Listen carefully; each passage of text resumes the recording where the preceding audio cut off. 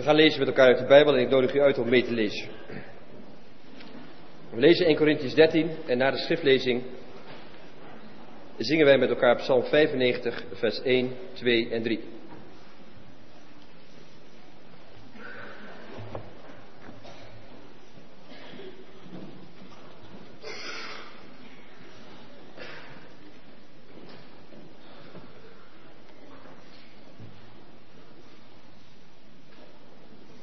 We beginnen bij hoofdstuk 12, vers 31.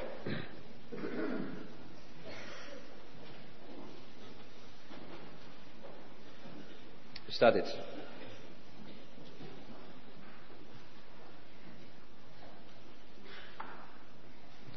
Richt u op de hoogste gaven. Maar eerst wijs ik u een weg die nog veel verder omhoog wordt of die nog veel voortreffelijker is.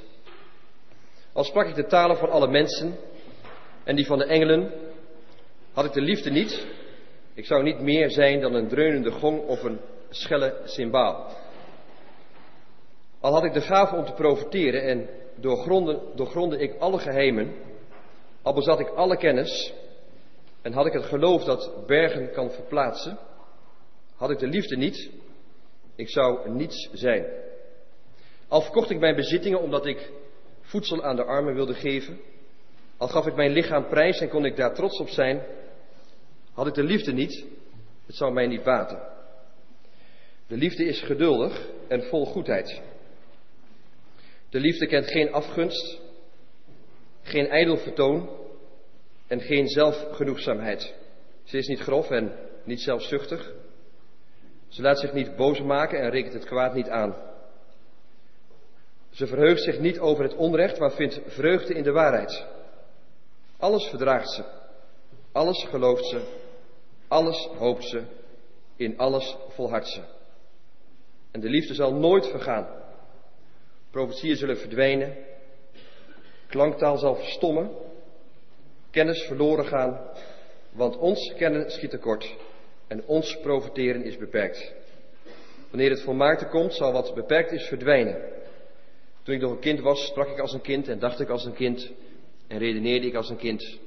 Nu ik volwassen ben, heb ik al het kinderlijke achter mij gelaten. En nu kijken wij nog in een wazige spiegel. Maar straks staan we oog in oog. En nu is mijn kennen nog beperkt. Maar straks zal ik volledig kennen zoals ik zelf gekend ben. Ons resten geloof, hoop en liefde. Deze drie. Maar de grootste daarvan is de liefde.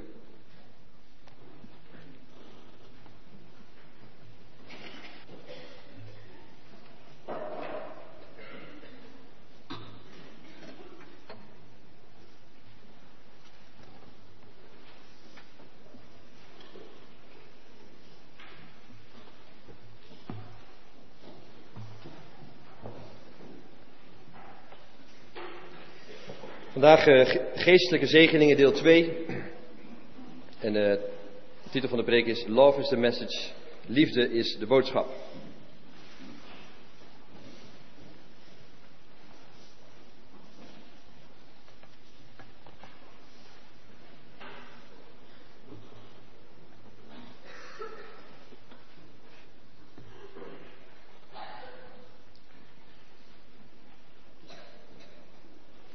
Even een korte terugblik op vorige week, want er zijn ook wel weer gasten in de kerk die de preek van vorige week niet gehoord hebben. Vorige keer hebben we het gehad over de plaatjes die je hebt in je hoofd van God. Goed over na te denken, welk plaatje heb jij van God in je hoofd? En we hebben ook gehoord dat het zomaar kan gebeuren dat de plaatjes die jij hebt van God in je hoofd niet kloppen. En als jij leeft vanuit een verkeerd plaatje, dan heb je toch wel aardig een probleem, zeg maar. Dus dat is wel een goede vraag. Welk plaatje van God heb jij in je hoofd? Hoe kijk jij naar God? Hoe zie jij God? En ik heb gezegd dat onze beelden van God, zo leert de Bijbel dat ook, zomaar afgodsbeelden kunnen zijn. Dus dat zijn dan beelden juist die ons van God afbrengen, zeg maar. Het tweede wat ik gezegd heb is welke levensrichting heb je? Je kunt vanuit jezelf leven. Dus hoe kijk jij naar God? Hoe kijk jij naar de kerk? Hoe kijk jij naar van alles? Dat is leven vanuit jezelf, vanuit beneden af. Je kunt ook proberen om te gaan leven vanuit God. Dus vanuit God naar deze wereld te gaan kijken. Vanuit zijn genade. Dat is wat anders. En dat is een ommekeer die we allemaal moeten meemaken. Anders wordt het leven heel lastig. Als je blijft leven vanuit jezelf, vanuit jouw idee, vanuit jouw kracht, wordt het leven heel lastig. We mogen leven vanuit de geestelijke werkelijkheid. We mogen leven vanuit God. Dat is heel kort samengevat de boodschap van vorige week. Dus ik had de preek wel wat korter kunnen houden vorige week.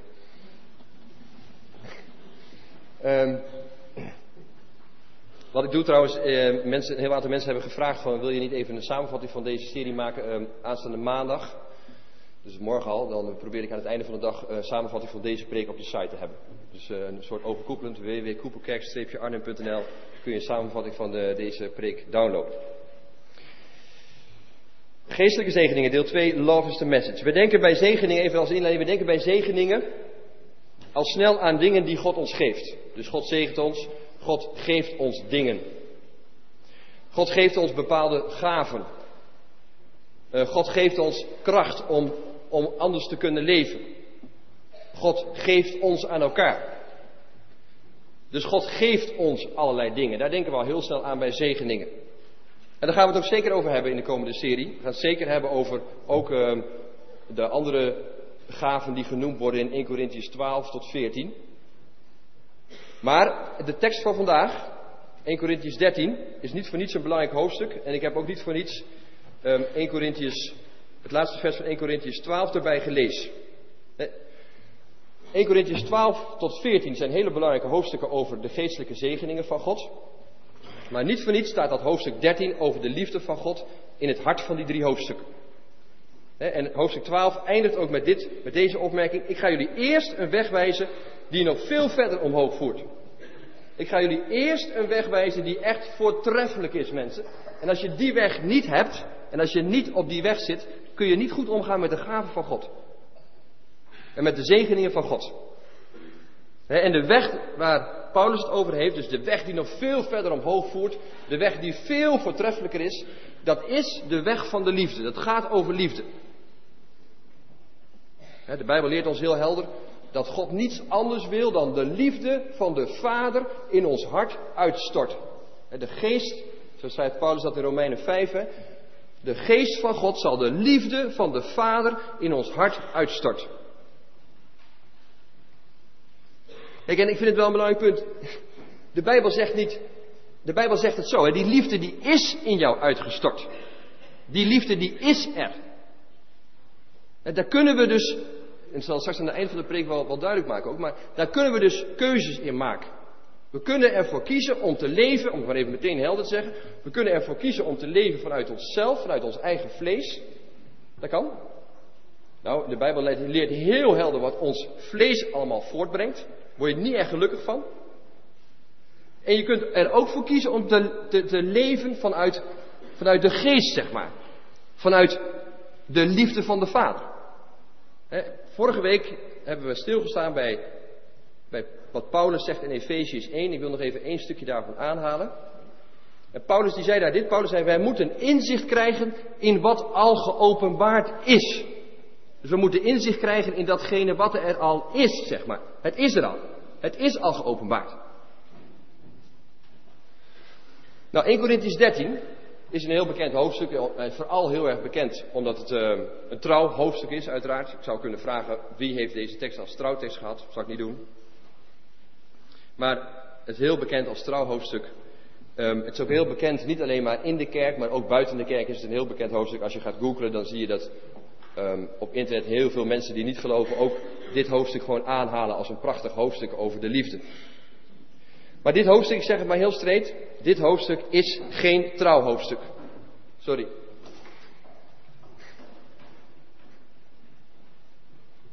Mensen, het hoofdstuk wat we vandaag bij de kop hebben, waar we vandaag ons door mogen laten verfrissen, dat is echt dynamiet. Het is dynamiet. Het is een heel krachtig hoofdstuk. En dat hoofdstuk dat gaat namelijk over verandering. En het gaat over de vraag, over deze vraag, prachtige vraag. Wat verandert jou nu echt? Supervraag. We kunnen allerlei dingen hebben en allerlei dingen lezen en allerlei boeken hebben. Maar wat verandert ons nu echt, mensen? En dit hoofdstuk focust maximaal en radicaal op wat werkelijk belangrijk mag zijn in deze gemeente. Wat is werkelijk belangrijk in deze gemeente? Daar focust dit hoofdstuk op. En ik las het boek over, 1 Korintiërs 13 in de afgelopen week. En de schrijver van dat boek zei dit. Dit hoofdstuk is een spiegel. En van tijd tot tijd moet iedere gemeente in deze spiegel kijken. Echt noodzakelijk. Dus dit hoofdstuk is een spiegel. En van tijd tot tijd moeten we allemaal in de spiegel van dit hoofdstuk kijken. En als we dit hoofdstuk toepassen op de plaatselijke kerk. Als we dit hoofdstuk toepassen op onze gemeente. Dan ontdekt dit hoofdstuk iedere gemeente, dus ook onze gemeente, aan de zwakheid, aan de gaten, aan de fouten en ook aan het gemis. Het is een heel ontdekkend hoofdstuk dit. En ik hoop dat het ook mag gebeuren in deze dienst. Dat even over 1 Korintiërs 13. Als we gaan kijken naar Korinthe zelf, naar de gemeente van Korinthe. Dat is een hele interessante gemeente. Echt een super interessante gemeente. Het is een zeer begaafde gemeente. Er komen de meest bijzondere en spectaculaire gaven, zegeningen van God komen daarvoor in die gemeente. En tegelijkertijd is het een gemeente ze liggen steeds met elkaar in de clinch. Er is heel veel strijd in die gemeente. Er is veel arrogantie. En er is veel hoogmoed in die gemeente. Bij de armen, daar wordt op neergekeken. Er is heel veel verdeeldheid in die gemeente. Dus dat is al heel apart, hè? Echt een aparte constatering. Dat je dus ziet dat het eigenlijk is een tot op het bot verdeelde gemeente. En toch komen in die gemeente heel veel bijzondere zegeningen van God. Bijzondere gaven van God voor. Kijk, en zo kun jij ook naar deze prekenserie luisteren. Hè? Dat je denkt van, yes, de dominee gaat het hebben over geestelijke zegeningen. Ik wil die geestelijke zegeningen ook. Het is prachtig als je daarnaar verlangt, naar geestelijke zegeningen. Maar God geeft nooit één geestelijke zegen aan jou voor jezelf. Hij geeft het niet aan jou voor jezelf. Hij geeft het altijd tot opbouw van de gemeente. Hij geeft het altijd tot opbouw van hemzelf. Het gaat om de grootheid van zijn naam. Paulus spreekt nogmaals in 1 Korintiërs 12 tot 14 over geestelijke zegeningen. Maar in het hart van het hoofdstuk, in het hart van dat gedeelte gaat het over de liefde van God. En wat Paulus leert is dit. Wat is echt belangrijk, mensen? Lijkt me een goede vraag. Wat is echt belangrijk? En de eerste versen van 1 Korintiërs 13 zijn enorm schokkende versen. Echt enorm schokkende versen. Want wat Paulus zegt in vers 1 en 2 is dit. Wat echt belangrijk is iets anders dan begaafd zijn. Dus wat echt belangrijk is iets anders dan begaafd zijn. Korinthe is een wereldstad. En in die wereldstad Korinthe leven heel veel begaafde mensen. Wat telt in die stad, dat is hier ook al een beetje zo. Wat telt in die stad is dat je slim bent, dat je productief bent, dat je getalenteerd bent. En wat zijn jouw talenten, wat zijn jouw gaven, dat telt in die stad. Maar Paulus leert dit, hè? Het is blijkbaar mogelijk dat je superveel gaven hebt en dat je superveel talenten hebt, maar dat je hart er buiten staat. Dat kan dus blijkbaar. Je kunt wondergaven hebben, je kunt zegeningen krijgen van God, zonder liefde. Dat kan. En het leert ons iets heel belangrijks, mensen. Paulus die wil dat we focussen op ons hart. Dat we echt focussen op ons eigen hart. Dat we kijken naar onze eigen liefde. Gaven zijn nooit een bewijs van een goed geloof. Zo. Dus gaven zijn nooit een bewijs van een goed geloof. Je kunt, zegt Paulus, zomaar een dreunende gong zijn.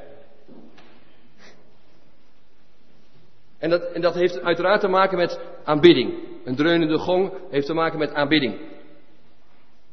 Daar in die stad werden heel veel goden aanbeden. Er werd heel veel muziek gemaakt. En er werd veel lawaai gemaakt met gongen en cymbalen enzovoort. Maar iemand die veel lawaai maakt, maar geen liefde heeft voor mensen. En geen liefde heeft voor anderen. En geen liefde heeft voor deze gemeente. En geen liefde heeft voor de kerk. En geen liefde heeft voor Jezus. Ja, wat heb je daaraan? Je kunt heel hard zingen in de kerk. Maar als je geen liefde hebt, wat heb je daaraan? Wat heb je eraan? En wat is dat gemakkelijk, dat we ook hier in de kerk knetterhard gaan voor onszelf. Ik wil geestelijk gezegend worden. Dat kan heel gemakkelijk. Als ik maar getalenteerd ben. God geeft me uw geestelijke zegeningen. Dat wil ik ook. Ik wil dat meemaken. Paulus zegt het zo scherp. Hè? Hij zegt, als je de liefde niet hebt, dan kun je nog zoveel gaven en talent hebben. Als je de liefde niet hebt, dan ben je helemaal een nobody, zegt hij. Dan ben je niets, zegt hij. Scherpe taal, mensen. Dan ben je niets, zegt hij. Het is dus mogelijk om veel gaven en talenten te hebben. Zelfs hele geestelijke gaven en talenten. Maar dat wil nog niet zeggen dat je hart echt veranderd is. Dat is mogelijk. Wat schokkend, hè, wat er staat, hè. Want dan lees ik dat en dan denk ik, oh, die man die spreekt talen van mensen en die spreekt zelfs talen van engelen. Dominee, leg eens uit, wat is dat? Dat wil ik ook. Die man heeft gaven van profetie en die doorgrondt alle geheimen. En die heeft alle kennis en die heeft een geloof dat bergen kan verzetten. Dat wil ik ook. Dat wil ik ook. Ik wil ook een geloof dat bergen kan verzetten. Maar die man heeft geen liefde en hij is helemaal niets, zegt Paulus. Dat is scherp. Dat is echt heel scherp wat er staat. Toch? En wat tweede wat Paulus dan zegt in vers 3 en 4. Dat is dit. Wat echt belangrijk is wat anders dan goed doen en goed zijn. Dus wat echt belangrijk is wat anders dan goed doen en goed zijn. Goed doen is heel goed mogelijk, zonder liefde. En Paulus zegt, dan is het geestelijk waardeloos, mensen. Goed doen is heel goed mogelijk, zonder liefde, dan is het geestelijk waardeloos. En dan noemt hij geen kleine dingen ook weer, hè. Moet je kijken wat hij noemt. Dat is iemand die al zijn bezitting heeft verkocht. En alles wat hij heeft aan de armen heeft gegeven. Dat zijn geen kleine dingen. Het is ongelooflijk wat die gast gedaan heeft. En het gaat over iemand die zijn lichaam prijs heeft gegeven. Die zichzelf heeft een martelaar, zeg maar. Maar als je de liefde niet hebt, zegt hij, dan ben je niks. Scherp, heel scherp. Dus het is prachtig om bezig te gaan met geestelijke zegeningen. God wil ons geestelijke zegeningen geven. God wil ons veel gaven geven. Maar het is wel belangrijk dat we dit ook goed met elkaar begrijpen. Als je de liefde niet hebt, dan ben je niets. Dan levert je het niets op. En dus mensen, wat we leren is dat gaven en doen, of gaven zijn geweldig. De gaven van de geest van God zijn geweldig. De Bijbel leert ons, mensen, verlang en streef naar die gaven. Dat leert de Bijbel. Verlang en streef naar die gaven.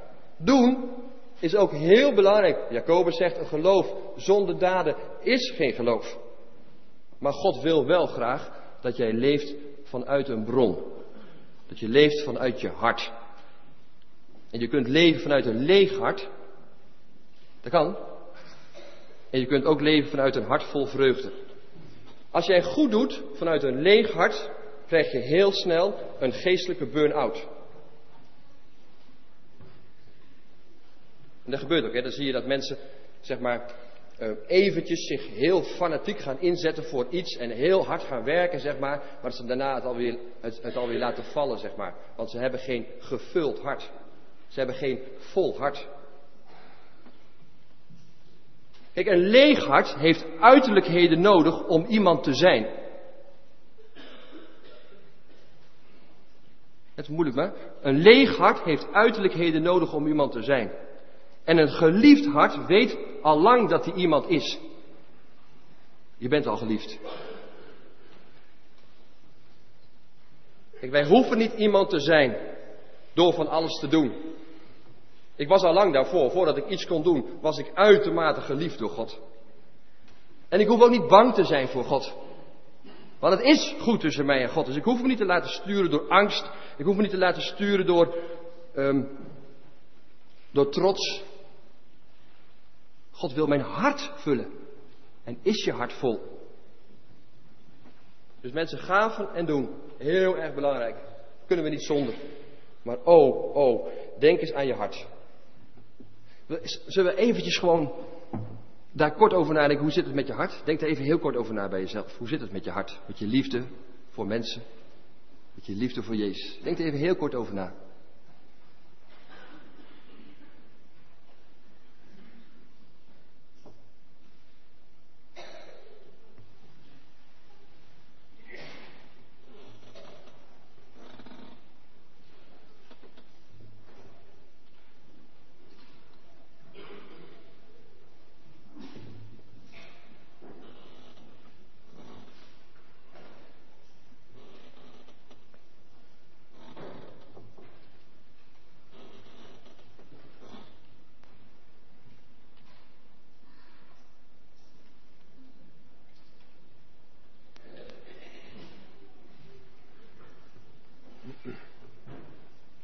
Wat Paulus ons leert, daar wil ik mee verder gaan. Wat Paulus ons leert is dit, hè. Hij wil ons verder ook leren in dit hoofdstuk dat liefde is niet allereerst een daad die je doet. Liefde is allereerst een persoon.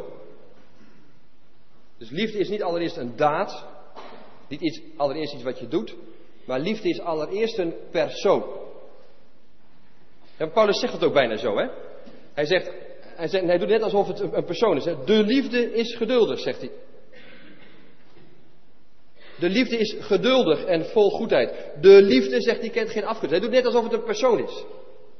De liefde. Kijk, echte liefde ontstaat alleen als jij de liefde ontmoet. Echte liefde is een persoon, zeg maar, die jou oppakt en die jou wil veranderen. Dus liefde moet je eerst ontmoeten voordat je liefde gaat doen. Liefde moet je eerst ontmoeten voordat je liefde gaat doen. Kijk, en als je die versen, vers 4 tot 7 anders leest en je zet daar gewoon God neer, moet je eens kijken hoe het dan wordt. Pak er maar even bij.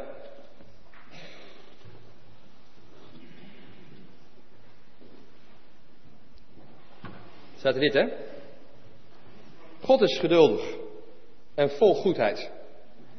God kent geen afgunst, geen ijdel vertoon en geen zelfgenoegzaamheid. God is niet grof en God is niet zelfzuchtig. God laat zich niet boos maken en God rekent het kwaad niet aan. God verheugt zich niet over het onrecht, maar vindt vreugde in de waarheid. God verdraagt alles. Alles gelooft God, alles hoopt God en in alles volhardt Hij. Dan wordt het heel anders, hè?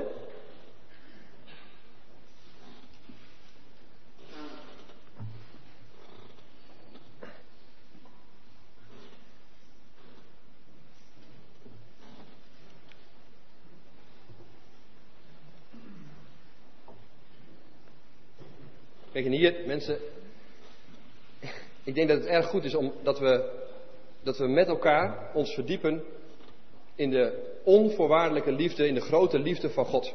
Wie is God precies voor jou? Dan heb je weer dat beeld van God, hè? Wat is het beeld van God? Wat is het plaatje van God wat wij hebben? God verdraagt alles. Hoezo God verdraagt alles? Geloof je dat echt? Geloof je dat? God rekent het kwaad niet toe. Geloven we dat? Hier wordt een beeld geschetst van Gods onwaarschijnlijk grote liefde. En als je de breedte en de hoogte en de diepte van die liefde, daar mogen we in ronddwalen, zeg maar. Daar mogen we ons steeds meer in verdiepen. En als we dat doen, dan ontmoeten we de persoon. En dan verandert die persoon ons. Dan worden we van binnen uitgevuld. Dat is zo belangrijk. Kijk, onze kring die kwam in de afgelopen week samen. En op de kring werd het boek besproken, de uitnodiging. Bekend, veel mensen hebben het wel gelezen. En als je het niet gelezen hebt, lees het dan. En dat boek gaat over de liefde van de drie-enige God. Over de liefde van de Vader en de liefde van de Zoon en de liefde van de Heilige Geest. En er was iemand op die kringavond die helemaal niet geloofde. Die kende God ook niet. En die had dat boek gelezen over de liefde van God. En die was daar zo van onder de indruk. Die was er zo door geraakt. Die zei zulke fantastische dingen over God. En ik denk dat het waar is. Als wij echt laten zien wie God is, dat Hij liefde is. dan zullen mensen die niet geloven daarvoor ook op de knieën gaan. Daar geloof ik echt in. Dat geloof ik. Zo'n bijzonder moment was dat. Die vrouw die zag door dat boek te lezen de liefde van God en denkt, wow, is dit God? Pamela heet ze.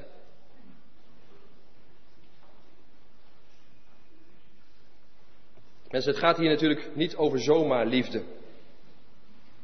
Het gaat hier niet in dit stukje over menselijke liefde. Het gaat hier over goddelijke liefde. Het gaat hier over liefde die alles overstijgt.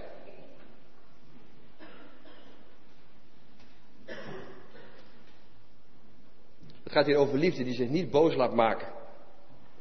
Over liefde die alles verdraagt. Kijk, en we moeten echt proberen een goed plaatje van God te krijgen. Van die geweldige liefde van God. Geloof jij bijvoorbeeld dat God helemaal niets van jou verwacht? Geloof je dat? God verwacht helemaal niet. Jij kunt God helemaal niks geven. God legt jou geen verwachtingspatroon op. God wil jou alles geven. Geloof je dat God niets van jou verwacht? En geloof je dat? Weet je ook dat verwachtingspatronen bijvoorbeeld, ook al in jouw relatie zeg maar, hè? Als jij allerlei verwachtingspatronen hebt naar je man, is het niet goed voor je relatie. Echt niet. Of als jij allerlei verwachtingspatronen hebt naar je vrouw, van je moet zo zijn, je moet dat doen en je moet zus, dan is het echt niet goed voor je relatie. Geloof je dat God niets van jou verwacht? Omdat hij jou alles wil geven? Geloof je dat echt? Nee, dat kan niet. Een God die alles verdraagt, dat kan niet. Snap je? We hebben beelden van God, plaatjes van God. En wat is het belangrijk dat we die goddelijke liefde leren zien. En de liefde is niet wat je denkt. Paulus gebruikt 5 keer een ontkenning om duidelijk te maken wat de liefde is. Het is niet wat je denkt, mensen, de liefde. Die liefde van God is zo anders.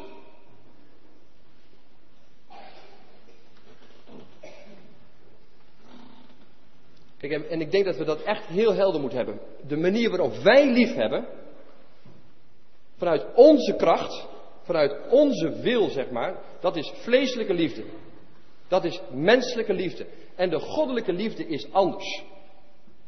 Moet je maar eens kijken naar Jezus. Soms dan heb je... Jezus deed altijd rustig gewoon zijn werk. Gewoon rustig deed hij waartoe hij geroepen werd. Hij was altijd blij, vooral met de groei van andere mensen. Hij was helemaal niet bezig met zichzelf. Hij bemoedigde mensen. Hij beschuldigde nooit iemand. Hij vergat ook helemaal niemand. Hij negeerde niemand. Hij schepte nooit op over zijn bediening, moet je mij eens kijken. Hij legde zijn reputatie compleet in de handen van zijn vader. God, u hebt een plan met mij. Ik leef dat plan. Rustig leef ik dat plan. Als wij die goddelijke liefde ontmoeten. Als wij die goddelijke liefde ontmoeten, gebeurt er echt iets met ons. Echt.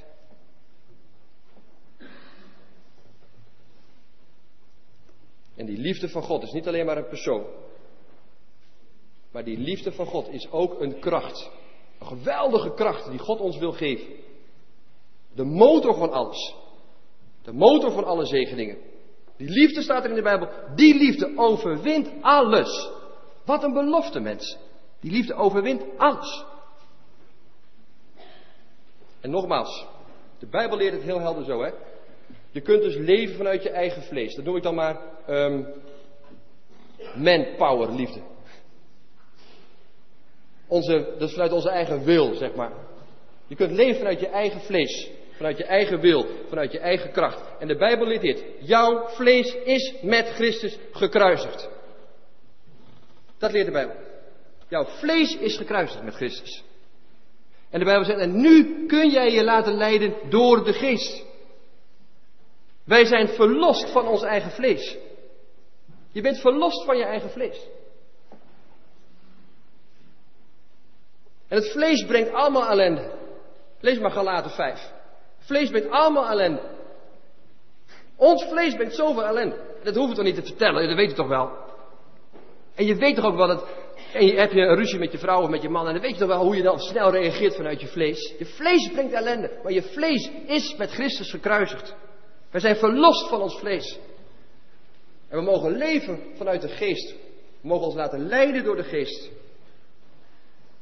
Soms dan kun je denken, hè, ook in je huwelijk zeg maar. Soms dan kun je denken in je huwelijk, waar vind ik liefde? Het gaat echt niet goed met je man. Waar vind ik liefde? Hoe kan ik van mijn man houden? Hoe kan ik van mijn vrouw houden? Hoe kan ik mijn huwelijk, sommige mensen zitten hierin denken, hoe kan ik mijn huwelijk redden? En het lukt je niet. Jij kunt het niet vanuit je vlees. Je gaat het niet redden. Het lukt je niet. Waar vind je liefde? Het gaat om die goddelijke liefde. Een geweldige bron van waaruit wij mogen leven.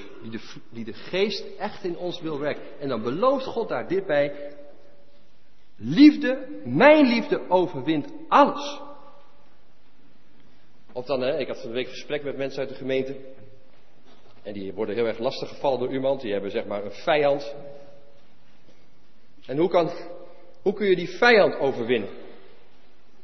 Hoe kun je een overwinning halen op je vijand? En God zegt, heb je vijand lief. En hoe kun je dan je vijand lief hebben? Ik kan het niet vanuit mezelf. Ik kan het niet vanuit mijn vlees. En dan ga ik vanuit mijn vlees redeneren en dan word ik boos. Word ik kwaad. En dan ga ik met mijn wapens strijden. Met mijn vleeselijke wapens ga ik strijden. En dan gaat het helemaal fout. Dan gaat die boosheid doorrotten in mijn leven. En dan ontstaat er verbittering. En je weet allemaal niet wat er ontstaat. En je gaat kapot. En God zegt, en je kunt kiezen. Je kunt kiezen om vleeselijk te reageren of vanuit de geest te reageren. Je kunt kiezen. Je kunt echt kiezen. Want je vlees is met Christus gekruisigd.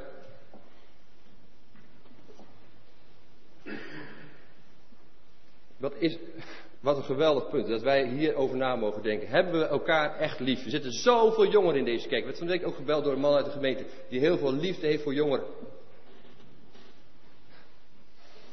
Er zijn zoveel jongeren in deze gemeente. En die jongeren hebben liefde nodig. Die hebben aandacht nodig. Gesprekken nodig. Hebben we ze echt lief?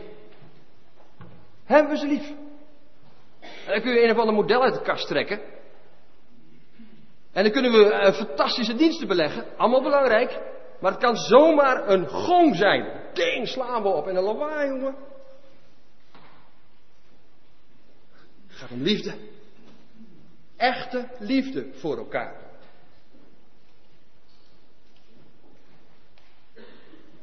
En waarom liefde? Waarom is die liefde zo belangrijk?